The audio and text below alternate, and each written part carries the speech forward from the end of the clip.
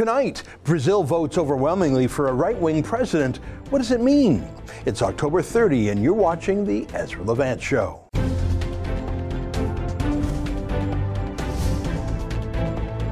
Why should others go to jail when you're the biggest carbon consumer I know? There's 8,500 customers here, and you won't give them an answer. You come here once a year with a sign, and you feel morally superior. The only thing I have to say to the government about why I publish it is because it's my bloody right to do so. I didn't know much about Jair Bolsonaro until I heard that Facebook was blocking his campaign sites. And that was a sign to me that he was an important force that challenged the establishment, the status quo, because that's the same move that Facebook did to conservative parties around the world after conservatives used the social media platform to help win the Brexit vote and to help elect Donald Trump. It was shortly after Trump's victory that Twitter, Facebook, YouTube, Google, all the big tech companies headquartered in San Francisco, the most left-wing city in America, they just got together and decided to interfere with elections going forward. So, for example, they deleted 30,000 Facebook pages in France that supported Marine Le Pen. They just called them fake accounts. And you'll have to take their word for it, because Mark Zuckerberg would never lie to you.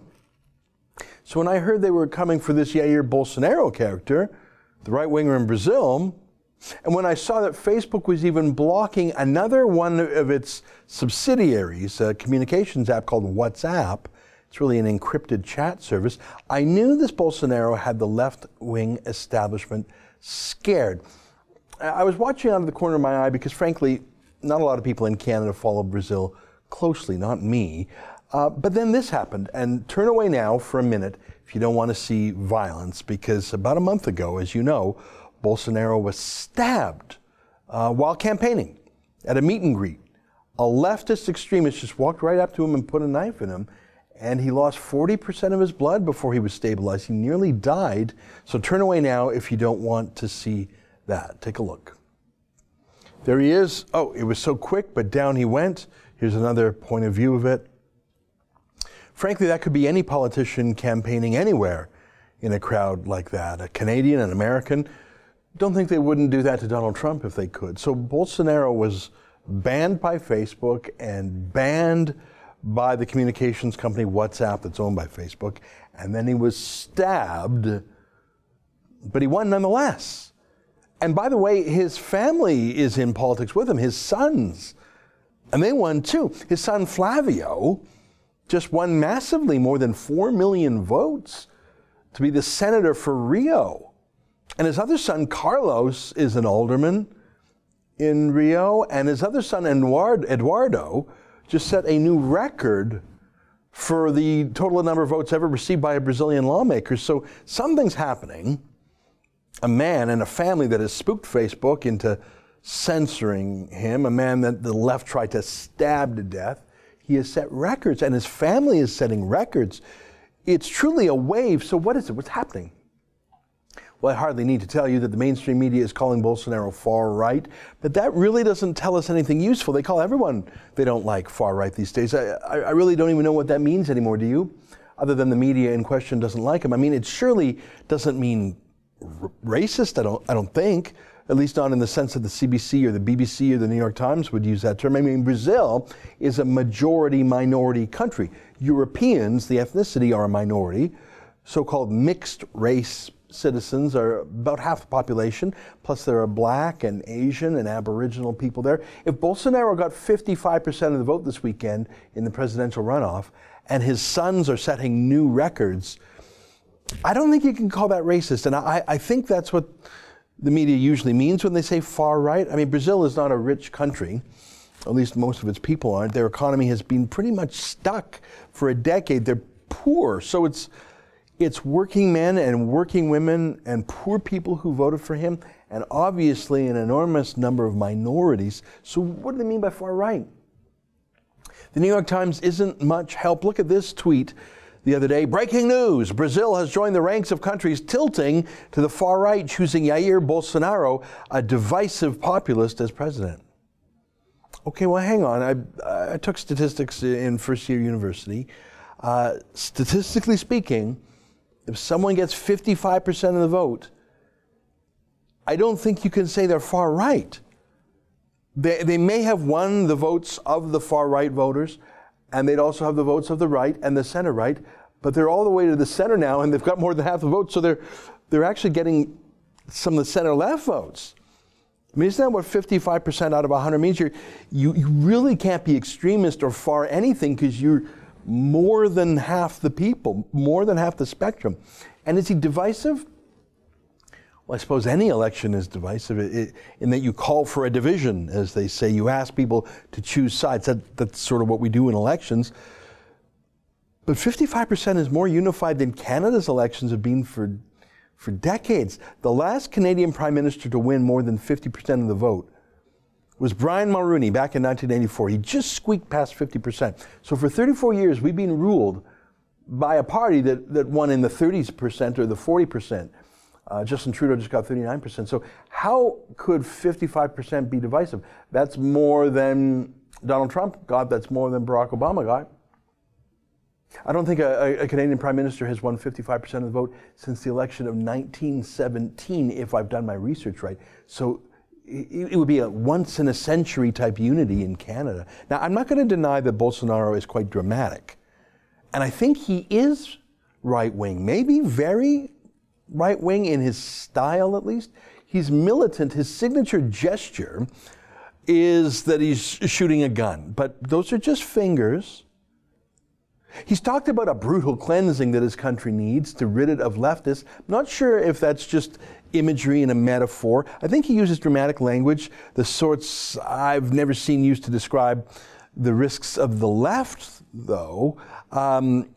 Here's just one example where he's worried about the pervasive influence of communists from Cuba. You can see it's translated there.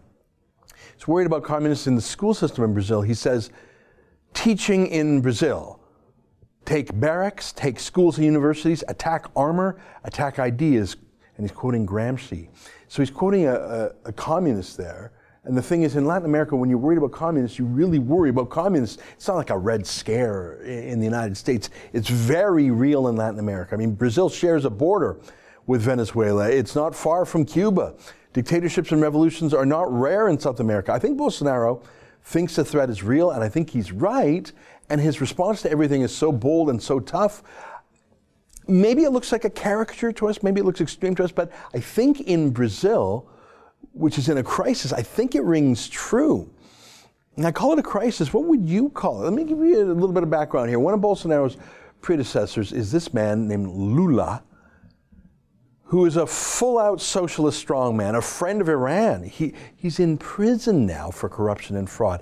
And he was succeeded by his chief of staff, Dilma Rousseff, who is also impeached for corruption. I mean, these folks are taking bribes. They milk the system. They're all socialist extremists, even soldiers or terrorists. Here's Dilma Rousseff when she was younger. She was on trial for some guerrilla activity. I mean, they claim they're fighting for the little people.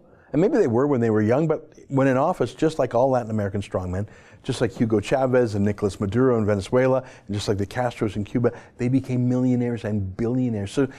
So I think they've broken the hearts of maybe the left in Brazil, who see them as corrupt, Lula and Rousseff, and they see this Bolsonaro and they say he's legit.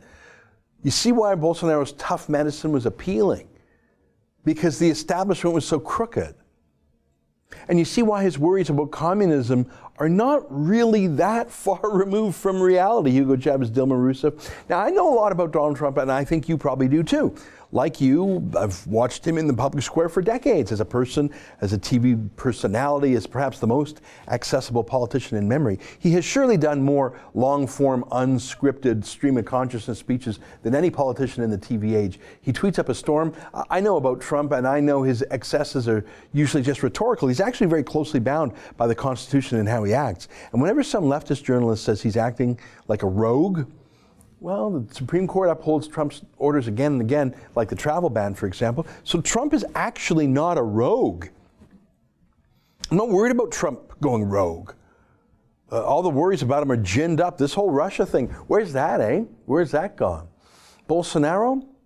Now, I know little about him. I know he has made some extreme statements about social issues, about his political rivals. I don't know if that's just rhetorical like Trump. I don't know if that's just a Brazilian style. I don't know.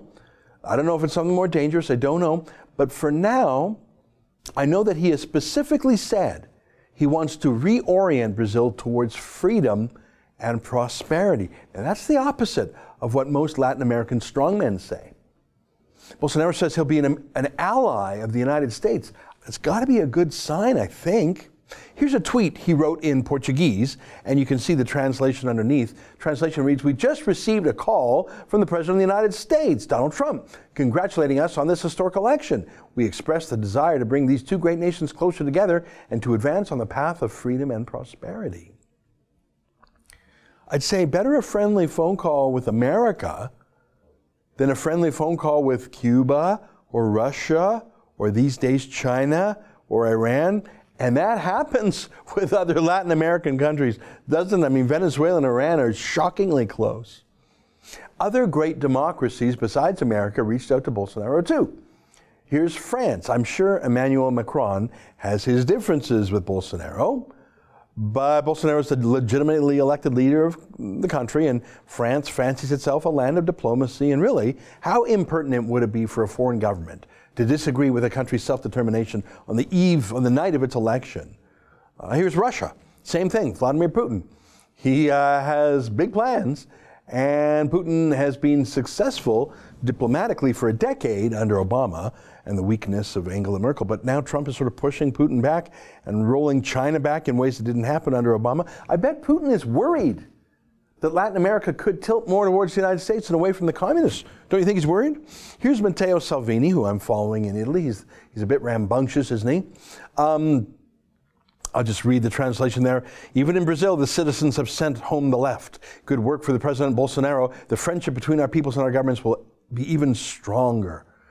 I think there's such a wave of new leaders like this in Hungary, in Austria, in Poland, leaders who no longer bend the knee to the European Union or the United Nations or the leftist globalists for that matter. I think it's a new club, don't you think? They're all chatting with each other now. Let me show you the most interesting tweet from Bolsonaro in my point of view. Look at this. This is the English version. Oh, actually, I think he wrote it in English. "I've just received incredible words from the Prime Minister of Israel, Benjamin Netanyahu, as well as from Ambassador Yossi Shelley. Our friendship ties will undoubtedly result in mutual agreements that will surely benefit both our nations and citizens." And look at that, the little flags. When was the last time you seen a Latin American boss roll out the Israeli flag in a tweet? How shockingly new and refreshing is that from what one could call a third world country, a place that has done business with Iran and other haters before. I'm actually amazed, and I think that is a good proxy for what Bolsonaro thinks about a lot of items, including the UN, which hates Israel, and the global left, and the OPEC oil powers. I think he's at least against them or doesn't care about them. Maybe that's one reason why the New York Times thinks Bolsonaro is divisive, because they would never say such pro-Israel things ever. And then there's Justin Trudeau and his disaster of a foreign minister, Chrystia Freeland. They put out a perfunctory release, not even mentioning Bolsonaro by name, let alone congratulating him. Now, Bolsonaro hasn't even been sworn in yet. He hasn't even done anything yet. And Trudeau is already snubbing him and 210 million Brazilians. It's the fifth biggest country in the world. Not even a moment of grace and self-control, not even a moment to say congratulations. We disagree on things, but congratulations on being a Democrat. Why start off on a bad foot? Is it because Bolsonaro has no time for globalists and the UN and leftists and anti-Israel activists and global warming extremism? Yeah, probably. But just this past week, it's funny, Trudeau met and posed for photo with Erdogan, the president of Turkey, who's authoritarian, who currently imprisons more journalists than any other country in the world, who is persecuting Kurds and Christians, who props up ISIS. Trudeau won't just say nice words to him, he'll pose with a smiley selfie with him. Trudeau has no problem hobnobbing in communist China, the world's biggest dictatorship. That's Trudeau putting us on the bad foot with Brazil, but hobnobbing with the bad guys, like he's put us on the wrong foot with every country from India to the United States, especially in the NAFTA negotiations, to Israel and Australia, and even with Saudi Arabia. Now he's snubbing Brazil because they voted in a way he didn't like. That's none of his business. Trudeau prefers Fidel Castro. Recall his loving eulogy. It is with deep sorrow today that I learned of the death of Cuba's longest-serving president. Longest-serving? He was a dictator. He never faced an election. He was a prison warden to his island. Let me just read a little bit more here. While a controversial figure, both Mr. Castro supporters and detractors recognized his tremendous dedication and love for the Cuban people who had a deep and lasting affection for El Comandante. Yeah, all those prisoners in the gulags. They had a deep and loving affection for him. This is what Trudeau says about a brutal dictator, and he will not even say Bolsonaro's name. He won't even congratulate him for winning democratically, but will say Castro was the longest serving president, as if, wow, you won again, Fidel. For him, for Trudeau's generous, but for Bolsonaro, he couldn't be chillier. That is not professional diplomacy. That is a temper tantrum. That is a pout. But to be really honest with you, I don't think Jair Bolsonaro cares. It looks to me, just on Twitter at least, like his dance card is full of A-list countries, like Brazil sort of is. I don't yet know what Bolsonaro will be like in power. No one does, maybe not even himself yet. But I do know one thing. If you take your steer from the New York Times and the CBC, you probably won't learn much, other than he's divisive and far right, and Justin Trudeau doesn't like him. But then again, they would probably say the same things about you, wouldn't they? Stay with us for more.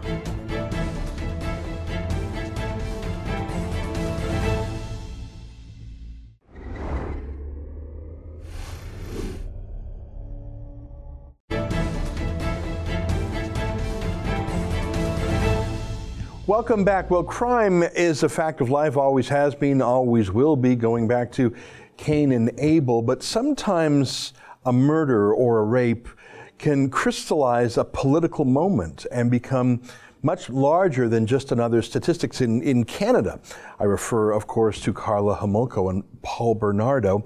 But I think there might have been such a crime committed in Italy that is far larger than just the horror and the tragedy of one family, but it's speaking to a whole nation. It reminds me of the terrorist attack in Nice, France, where a Muslim extremist got behind the wheel of a truck and barreled along a parade way for miles, killing or injuring 500 Frenchmen on their national day. Of course, that's a terrorist attack, but what happened near Rome was not styled as a terrorist attack, but the 4 men charged with raping and murdering a young woman, well, they are all migrants who recently crossed into Italy from Africa. And joining us now to talk about this crystallizing moment, this horrific crime and its political ramifications, is our new friend Alessandra Bocci, who is an investigative journalist based in Milan, Italy, who has covered the migrant phenomenon. Alessandra, great to see you again. Thanks for joining us. Thanks for having me. It's a horrific crime, and I don't even want to recount the details because I don't want to say them, but surely we must say them because we have to understand them and we have to know what is going on in Italy. Can you tell us, and it's such a horrific thing, but I want our viewers to know, can you tell us the crime the police say was committed near Rome, and can you tell us who was accused of it? Yes, so this 16-year-old girl called Desiree Mariottini, she was a drug addict. She was known to be a drug addict even by her parents. And basically she would ask for drugs in exchange for sex sometimes. She was in a bad situation herself. And one night she was in the suburbs of Rome, and she ended up in this squatting building of illegal immigrants, mostly sub-Saharan African immigrants, but also Arab immigrants. And she ended up being drugged. She was given purposely given the wrong drug mixture, the investigators found, so that they could rape her more easily. And she was raped and eventually killed through suffocation. And 4 people were arrested, 2 Senegalese men, then 1 Nigerian man, and 1 man from Ghana as well recently. Now, it's a horrific crime. But the ethnic identity, the national identity of these men who had crossed over from the Mediterranean, who were squatting in this building, this has really sparked a moment in Italy. We see Matteo Salvini, the charismatic cabinet minister, part of the new conservative coalition in Italy. He was on the scene, and just a crush of reporters. I mean, a horrific crime like this, of course, would make the headlines in any event, but this really seems to be much larger than just a crime. This seems, I think, observing it from afar, that it has crystallized the whole question of who are these people, what are they doing here, and why are they allowed to be here. Is that an accurate assessment? Yes, this happened before. There was a big case of this other teenage girl called Pamela Mastropietro, who was also killed by illegal immigrants. She was also drug killed, and she was mutilated, and her body was found in 2 separate bags. And actually this was before the election, and this triggered a reaction from he was an open fascist, a Nazi. He had like a Nazi tattoo on his face. So this crazy guy went on a shooting rampage just at random at Africans in general. Like, he didn't even know if they were illegal immigrants, but that triggered that reaction. The facts have changed now because we have this new government, we have this new interior minister who's cracking down on crime and on illegal immigration in the country. So hopefully no one will feel the need to react that way anymore. But it still shows that there's a problem. Despite the fact that immigration has almost entirely been stopped in the country, there's still a problem with integration and with the people who are here, who the Interior Minister, Matteo Salvini, had actually promised to deport. But he's facing a lot of issues in doing so because there's so much backlash, especially from the European Union. You know, I recall that earlier horrific case that was very similar. A young girl repeatedly gang raped, and then to cover up, to dispose of the evidence, killed, and in that horrific case, cut up into pieces. I didn't recall that sparked that vigilante action. I mean, obviously the crime was horrific, but it sparked that secondary crime of, as you say, a fascist randomly stabbing black people. I think that's a shooting rampage, actually. Oh, a shooting rampage. Thank you for the correction. From his car. I had not really realized that. I think there's a phenomenon there that if a problem is so bad, and the establishment and the authorities and the trustworthy people, who Daniel Pipes calls the 5P professionals, the politicians, the press, the prosecutors, the police, the professors, they all just happen to start with P. If the 5P professionals ignore a problem, the people restlessly, radically, out of desperation, will find their own solution. And in that first case, it was a vigilante reaction. It sounds like that perhaps helped propel Salvini and the League and the Five Star Coalition into power. Is Salvini and the new government going to do something about the hundreds of thousands of migrants who are still in Italy squatting there, like the ones in this slum tenement? Yes, so Matteo Salvini actually visited the building where this happened, and he promised to make sure it was cleared out from these illegal settlers in a way. And the locals there actually cheered him when he arrived, but there were counter protesters who I assume are not from the area, because these areas have been completely abandoned, and they're really they're very degraded, and there are these abandoned buildings where illegal immigrants find a safe place to stay, and they just become a hotbed of crime and drug dealing. We're showing on the screen now the counter protest, implying that Salvini is turning this teenager Desiree's body into a political tool. I suppose there is, something to be said for that, but it's also a problem that needs to be resolved. And And is he doing it? I mean, I understand. I mean, I think you're right. I think it's I think the European Union does not like Salvini. They want to stop him in any way they can. I don't know if these are organic protesters or paid protesters. I don't know. But I suppose the criticism of him could be valid if it was just a PR stop. Is he taking steps? Does he have the power to deport people? When you say the European Union is trying to stop him, can they, or can he just order the police to give these folks a summary trial, put them on a plane and get them out?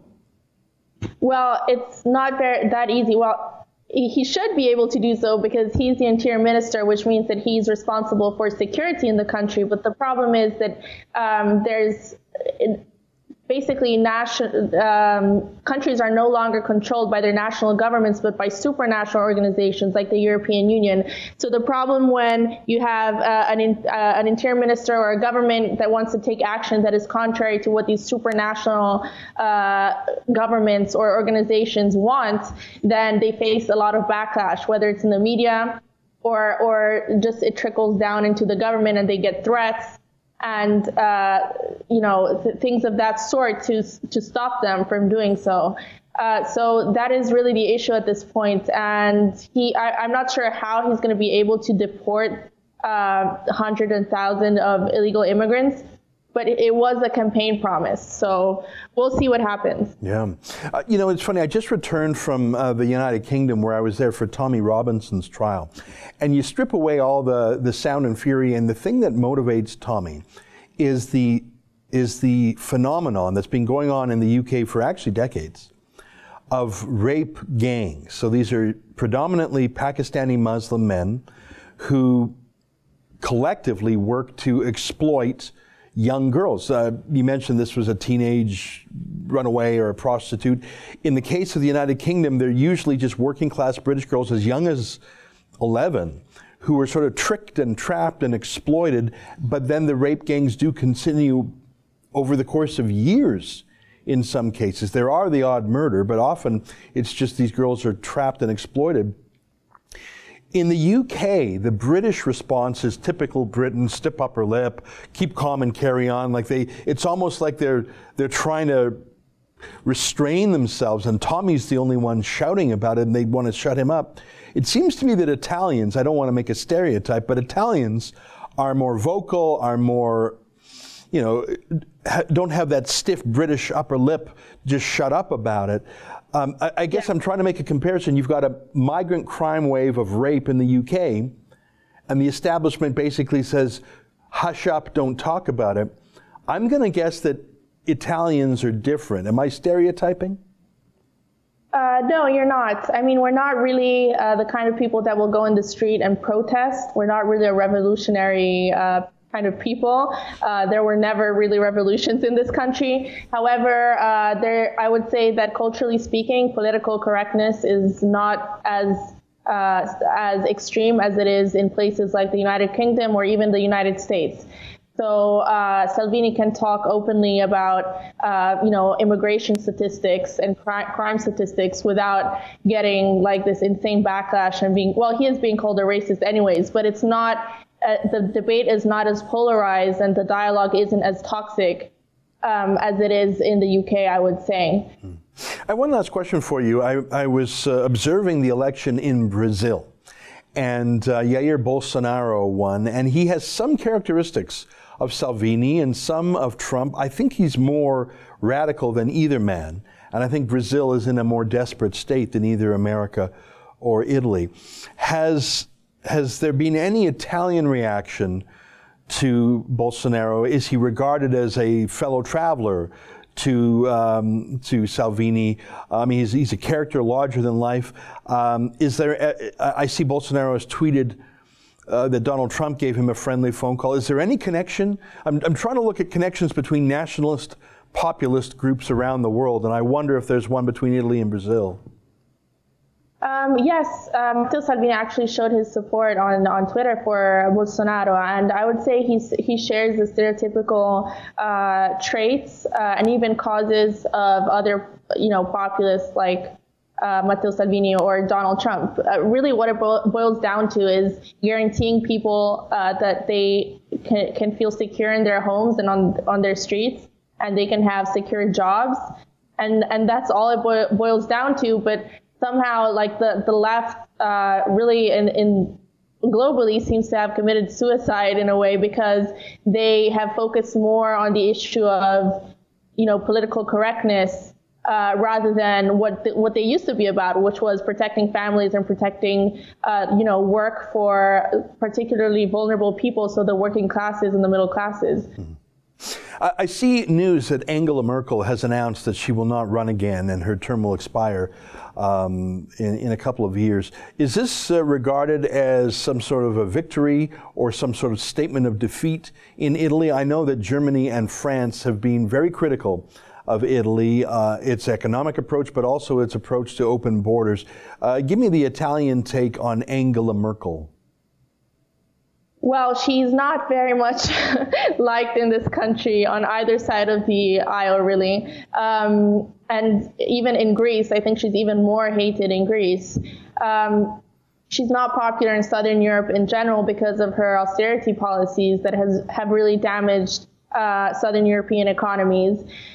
So I think people are, no one has made a public statement yet, but people are happy. I would say that finally the era where Merkel rules over Europe is almost over, and we'll see who comes next. But it's not promised that actually the next Chancellor of Germany, even if he or she is a populist, it doesn't mean that they will get along with other European populists. It's not automatic anymore, because now that really, the populists have gained momentum, now they are taking care of their national interests, and sometimes they can clash. So what happened recently is that the AfD from Germany said that Italy's budget plan was unacceptable and was actually crazy, to use the words of the leader of the AfD.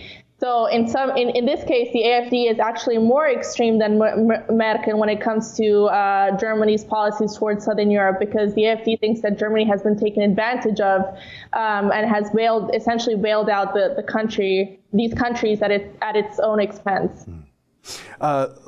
I have just one last question for you. I'm just so curious, and you're one of my doorways into Italy. It's a country I didn't honestly pay a lot of attention to, but I think that it's moving so quickly on important files, and I find it hard to get real information about Italy the same way I find it hard to get real information about Hungary, because I think the mainstream media is hostile to the new governments in places like that. I want to ask you about Italian feelings towards America. I think Brazil has been somewhat hostile to America, but Bolsonaro seems very pro-American. Is your ordinary Italian skeptical of America, loving of America? Do they have fond feelings towards America? And how about Trump? I mean, here in Canada, it's a cottage industry to hate Trump. What does the average Mario or Luigi on the street of Rome think about Donald Trump in America? I think that they like Donald Trump as, the ordinary people, the same people who voted for the 5-Star Movement and for the League, are sympathetic towards Donald Trump. At the same time, they view America as, it's a complicated relationship, because over the past few decades, America has really been the leader of liberal internationalism in Europe. And so, and also interventions in the Middle East, which have dragged Europe into wars that many European countries didn't want to get into. So I'm not sure exactly. It's a complicated relationship, but they're definitely supportive of Donald Trump, and they don't have anything against Americans, but just the neoconservative agenda that has really dominated America on the global scale for the past few decades. Mm-hmm. Well, I find it very interesting, and I appreciate your help in navigating these issues. I admired your courage in covering the mass migration from Africa into Europe, especially after the West deposed Muammar Gaddafi, and it's interesting to see if that will be undone. Thank you for giving us the time, and we hope to keep in touch with you, Alessa. Thanks for having me. All right, our pleasure. That's Alessandra Bocci, an independent freelance journalist based in Milan, Italy. Stay with us. More ahead on The Rebel.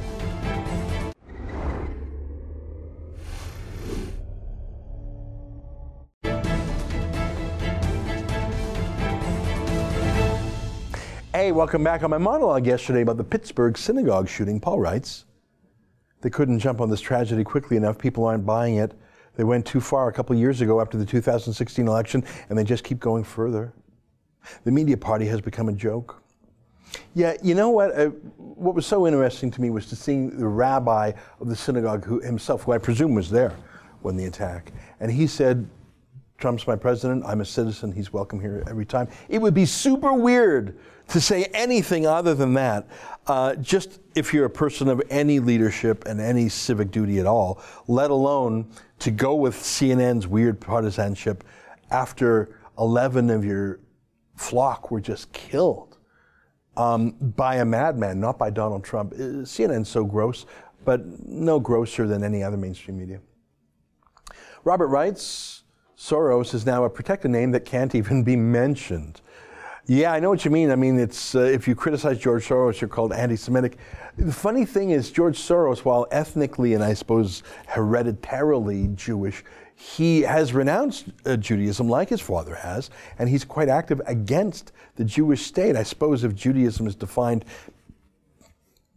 genetically, like you were born to a Jew, yeah, he's Jewish. But in his heart and his mind and his actions and his words, he's about the most hostile thing to Israel around. You know, saying that criticizing globalism is code for criticizing Jews is insane when you realize that the most globalist institutions, the United Nations, and I'd throw the EU in there too, are very hostile to Jews and to Israel. On my interview with T. Lee Humphrey, Francis writes, if you are a terrorist, a Canadian is a Canadian extends to, if you're not a Canadian, you're a Canadian. Well, that's the thing about Jihadi Jack. I've read that he has not ever set foot in Canada, and I would believe that. I haven't quite exhausted my curiosity and confirmed that, but there really is no tie there other than his dad has a joint citizenship or something. So for him to try and weasel his way out of the UK into Canada, and for Trudeau's bureaucrats and diplomats to assist is super gross. And what bothers me is that we haven't charged any of these terrorist returnees. As Lee and I discussed, you don't need to prove beyond a reasonable doubt in a court of law that someone threw a grenade or, God forbid, raped a rape slave in Syria. You don't need that kind of proof. Those legal standards that we use in a court of law don't apply to the theater of war. And so our criminal code and other anti-terrorism laws take that into account. Simply going there, simply showing support, giving support to ISIS is a crime in itself because we can prove those in a court of law. If you went over there, we don't have to know what you did in secret in Syria to convict you. And that's what's so irritating is that law's been on the books for, I think, since 2001. I'd have to check the dates on it, but those are not new laws. Maybe they were freshened up recently, but I don't think we've ever used them, or at least not against ISIS returnees. And I think we should. What was so gross is how Chrystia Freeland called these murderers and terrorists fighters, foreign fighters. No, they're not fighters. Fighters, it's a neutral word at worst. It's even a positive word. They're not fighters, they're terrorists. They're rapists. A fighter, you don't bestow the word fighter on a terrorist, a murderer. You wouldn't call a Nazi SS guard a fighter. We've got this fighter. He's really feisty.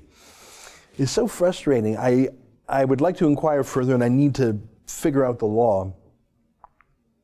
Can Doug Ford have his Attorney General prosecute these returning ISIS terrorists, ISIS fighters? There's the word fighter. Under these anti-terrorism laws? I think the answer is yes. The only practical question would be, would the police and the RCMP and CSIS cooperate? And frankly, if they didn't, that's a scandal we need to know. I think Doug Ford should force the issue and prosecute them and use his OPP, Ontario Provincial Police, to do it. I need to speak with an expert on how police and prosecutors and the law and the courts work together, because I just don't know that off the top of my head. But I gotta think that it doesn't all rely on Justin Trudeau. I gotta think that a provincial premier can prosecute in his own territory. All right, I've gone on a little bit too long there, but it's reminded me to dig into that a bit. That's it for today. Until tomorrow, on behalf of all of us here at Rebel World Headquarters, good night, and keep fighting for freedom.